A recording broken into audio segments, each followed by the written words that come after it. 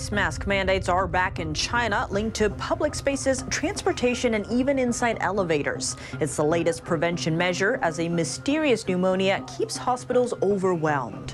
What's the price tag for defecting from Taiwan to China?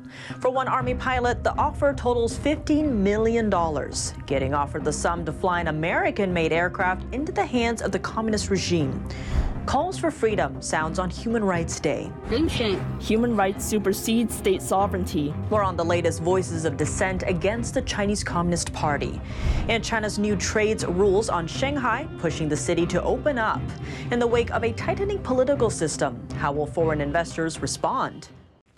Welcome to China in Focus. I'm Tiffany Meyer. Before we continue, as you may know, our channel's been hit by social media censorship.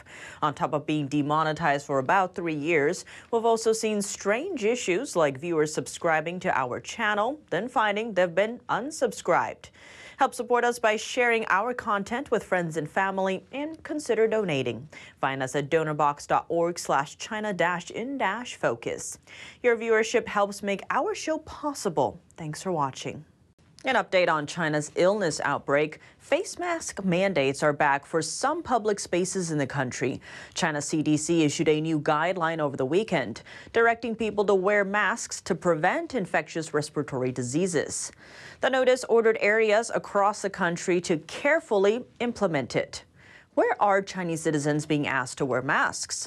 First, when patients infected with infectious respiratory diseases are within 3 feet of others. COVID-19 tops the list of diseases mentioned in the guideline. The mask requirement also extends to hospitals, nursing homes, welfare institutions, kindergartens, and schools. While not strictly required, the notice also recommends that people wear masks on public transportation, like while on planes, trains, ships, buses, or the subway.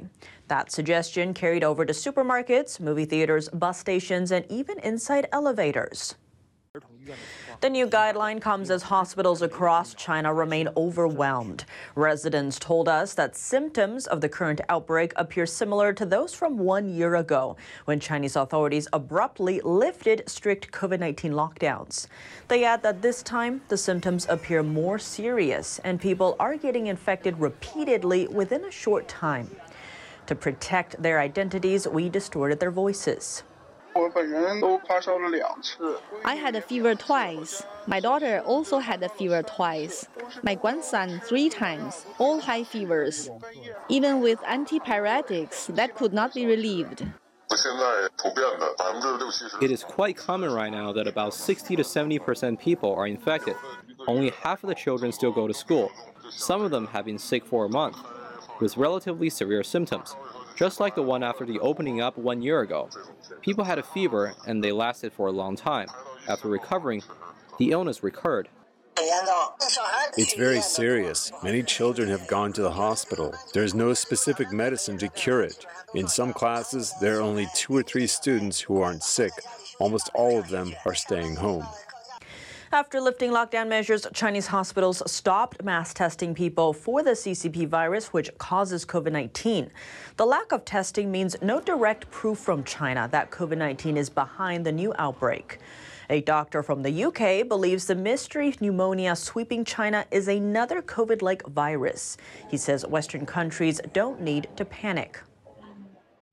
Despite the outbreak, China has announced it will discount entry visa fees for travelers from over a dozen countries starting Monday. It's also extending the measure until the end of next year. Over the last 2 weeks, Beijing has relaxed entry visa policies covering hundreds of millions of people across nearly 24 countries.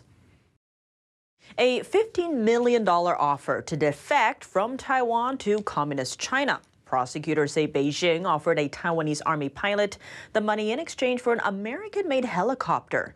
The pilot was directed to fly the transport aircraft over the unofficial border between Taiwan and mainland China and landed on a Chinese military aircraft carrier, all during a Chinese military drill near the island. Beijing intelligence officials reportedly approached the pilot last summer through a retired Taiwanese army officer. The pilot declined the original offer, around $6,000 a month, and the promise that China would evacuate his family in the event of a Chinese invasion. He later accepted when the offer was raised to $15 million. Taiwanese authorities arrested the pilot and former officer before the plan was carried out. The indictment comes alongside a Chinese naval drill Monday in the Taiwan Strait, featuring Beijing's Shandong aircraft carrier. The island is preparing for parliamentary and presidential elections next month. China has been accused of trying to interfere. A call to action on the 75th anniversary of Human Rights Day. The UN declaration was made to prevent crimes against humanity after the atrocities and Holocaust of World War II. Doctors and experts over the weekend sounded the alarm over failures to put principles into action in countries like China.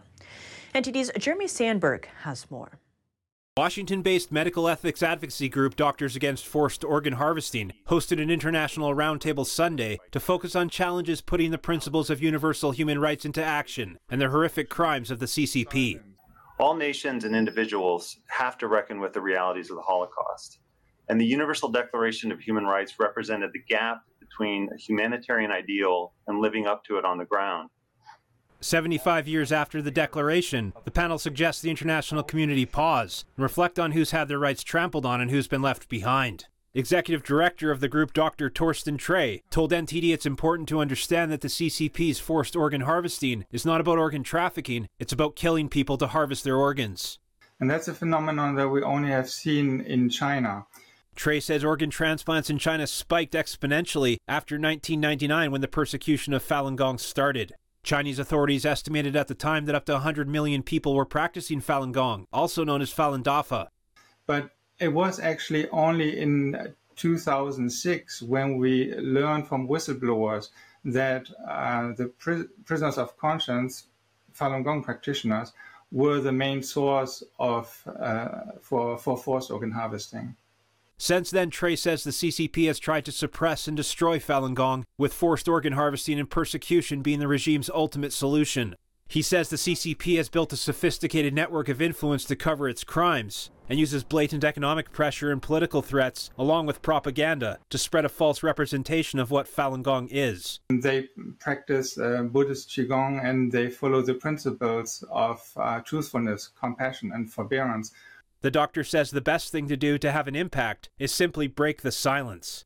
So if everyone takes a moment to understand what Falun Gong is about, that Falun Gong is about truthfulness, compassion, forbearance, things that we could use very well in these times, if we learn about this and then speak about it, and also understand about the forced organ harvesting and speak about the forced organ harvesting, we basically lift the concealed eradication to the daylight and thus defeat the purpose. An independent people's tribunal in London concluded in 2019 that forced organ harvesting in China has taken place on a significant scale for years, with detained Falun Gong practitioners as the primary source. The persecution in China continues today. Jeremy Sandberg, NTD News. Also marking Human Rights Day over the weekend, a group of activists gathered in the heart of Beijing. Today is December 10th, 2023, World Human Rights Day, and we human rights defenders are lining up at the entrance of the State Bureau for letters and calls of the Chinese Communist Party.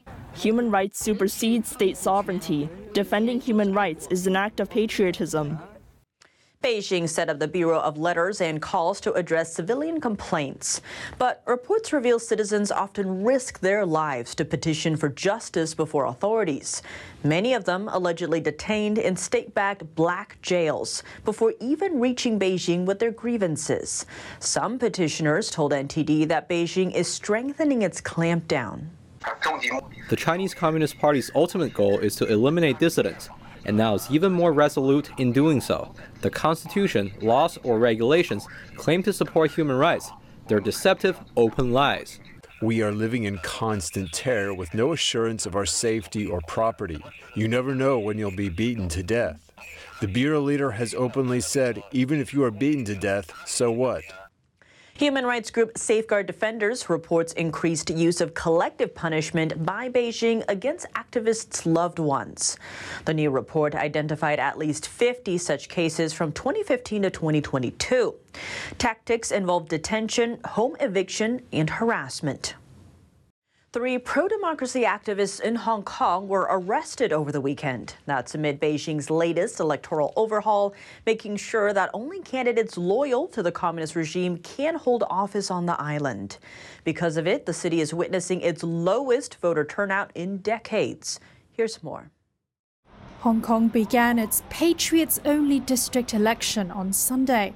It has marginalized former popular opposition figures in the city amid a national security clampdown. 3 pro-democracy activists from the League of Social Democrats were arrested just before voting began. The group had planned to protest against the birdcage election that it said lacked any democratic scope.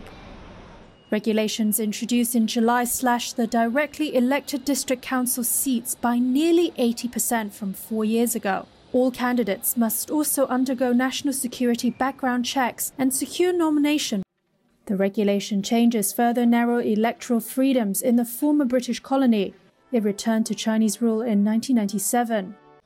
The crackdown under a 2020 China-imposed national security law has led to arrests of former district councillors and the disbandment of major opposition parties. Kenneth Chan is a political scientist at Hong Kong Baptist University and a former pro-democracy lawmaker. What they're doing now is the installation of the so-called Patriots-only governance structure against the backdrop of the imposition of the national security law since mid-2020.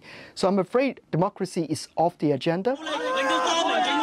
Some Western governments say the China-imposed national security law has been used to crack down on dissent. For weeks, the major pro-Beijing and pro-government parties have been out in force campaigning in a bid to boost turnout, as some observers see large numbers spanning the polls. Now shifting gears, a lineup of short headlines from Asia Pacific. Collisions causing maneuvers in the South China Sea. The Philippines is reporting more Chinese Coast Guard aggression, saying its civilian supply vessels were targeted with water cannons and that the Chinese ships rammed one of the Philippine boats. It's a serious escalation on the part of the agents of the People's Republic of China. The use of water cannons numerous times, long-range acoustic devices, as well as dangerous and unsafe maneuvers is completely unacceptable. The Chinese Coast Guard said the Philippine ships illegally intruded into Chinese waters. Beijing claims virtually all of the South China Sea as Chinese territory, despite an international tribunal ruling otherwise. About 1/3 of global shipping passes through the waterway. Moving to Oceania, on Monday, the Prime Minister of Papua New Guinea said his nation is not in talks with China on security. The Pacific Island nation just signed a security agreement with neighboring Australia last week. Papua New Guinea is currently discussing a free trade agreement with China. Over in South Korea, President Yoon Suk-yeol is on his way to the Netherlands for a state visit. He'll be discussing cooperation on semiconductors and a potential chip alliance. South Korea and the Netherlands are both key players in the global microchip sector. The Netherlands has joined the U.S. and Japan in restricting chip exports to China. Staying on the Korean peninsula, a look at the conditions of North Korean defectors. A South Korean human rights group says up to 600 North Koreans have vanished after China forcibly deported them recently. The group said China carried out the largest mass deportation of North Korean defectors in years on October 9th. The organization warned the defectors could face imprisonment, torture, sexual violence, and execution in North Korea.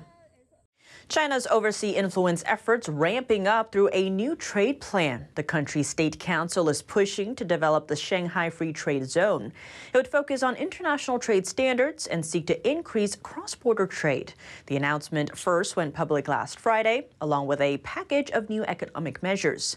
But the question remains, will the rest of the world trust the Chinese regime? It's impossible to really reform because China holds strict political controls and they're getting even more strict. The CCP prioritizes so-called authoritarian security. As long as this is in place, everything else is meaningless. For foreign companies, the anti-espionage law would basically scare everyone away. Cai Shenquan is a writer and commentator specializing on China's economy. He said that the Chinese Communist Party is granting limited flexibility only to Beijing and Shanghai, adding that the two are still under the regime's strict controls. Some say Beijing envisions Shanghai as the next Hong Kong. The city used to be a significant hub for Asia's finance and economy, but investors have been pulling out of Hong Kong ever since the CCP tightened its political control of the region. The CCP imposed a national security law in Hong Kong 3 years ago. The rule gives the party greater power to control the city, far more than under the previous system. Because of the new law, authorities can now easily target foreign firms, often citing vague reasons like national security concerns. Former President Trump ended Washington's special trade status for Hong Kong in 2020. Biden has also warned American companies to reconsider investing or operating in the region. The European and U.S. Chambers of Commerce reported that 25% and 40% of their companies, respectively, are leaving Hong Kong. To combat it, Beijing is working to align Shanghai's trade zone with international standards. An expert says in order to achieve that, the Chinese Communist Party would need to withdraw from Shanghai, establish an elected government, and have experts lead economic policies. This is not achievable. Liang Shaohua was a lawyer in China. He now lives in Canada. Coming up, more tension in the South China Sea. The Philippines and China accusing each other of dangerous collision-causing maneuvers. The Philippine Coast Guard reports damage, while China claims intrusion in the contested waters. Who's really responsible, and why should America care? We discuss with Grant Newsham, retired Marine Colonel and author of When China Attacks. More on that after the break here on China in Focus.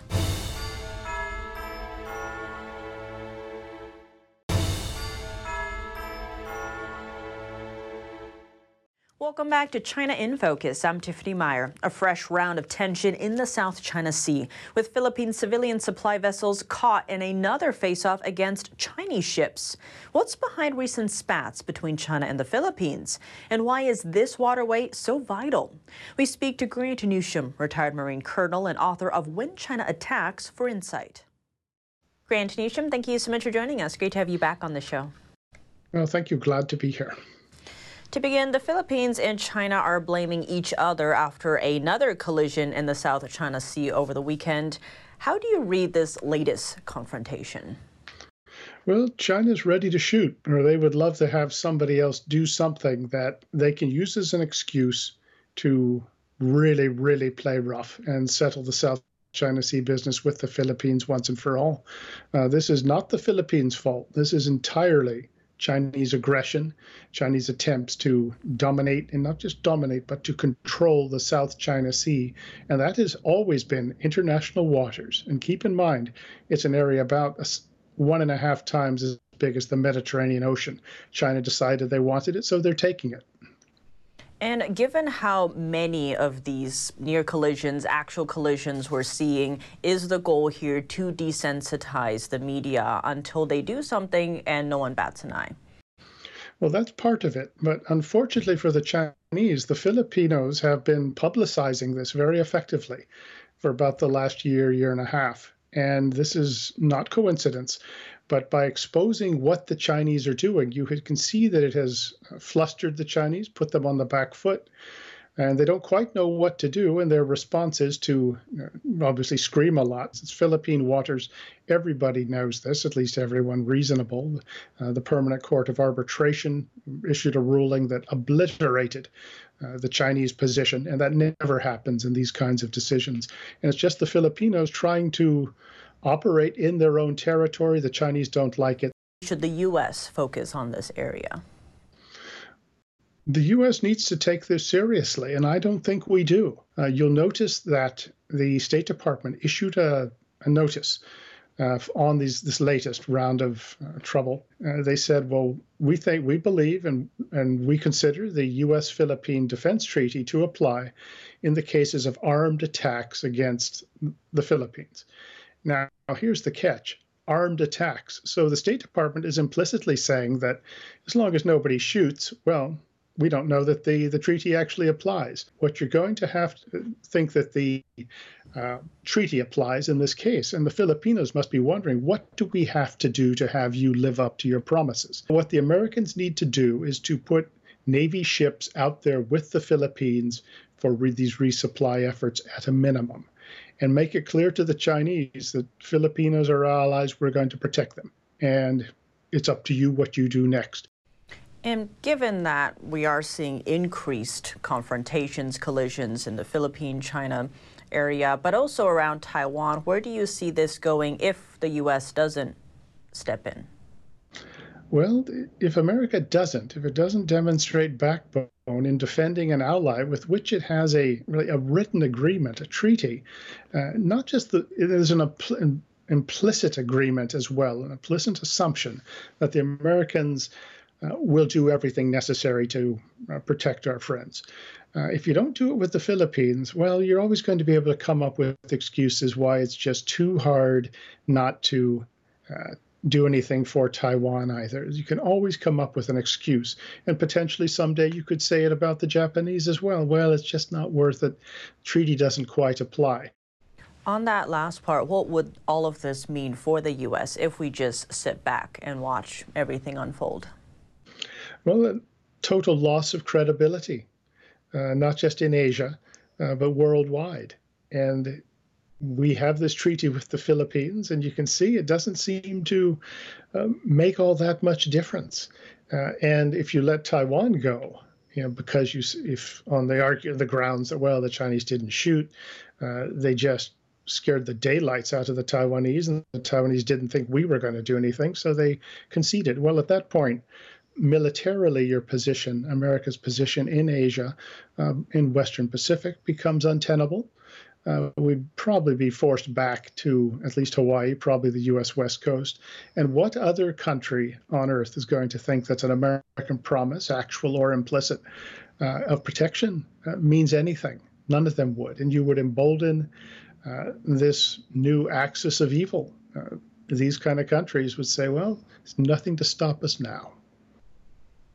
Definitely a lot at stake here. Grant Newsham, thank you so much for your time. Well, glad to be here. Thank you. That's all for today's China in Focus. I'm Tiffany Meyer. If you have any feedback on the show or have something you'd like to see us cover, send us an email at chinainfocusntd.com. We'd love to hear from you. Thanks for watching. See you tomorrow.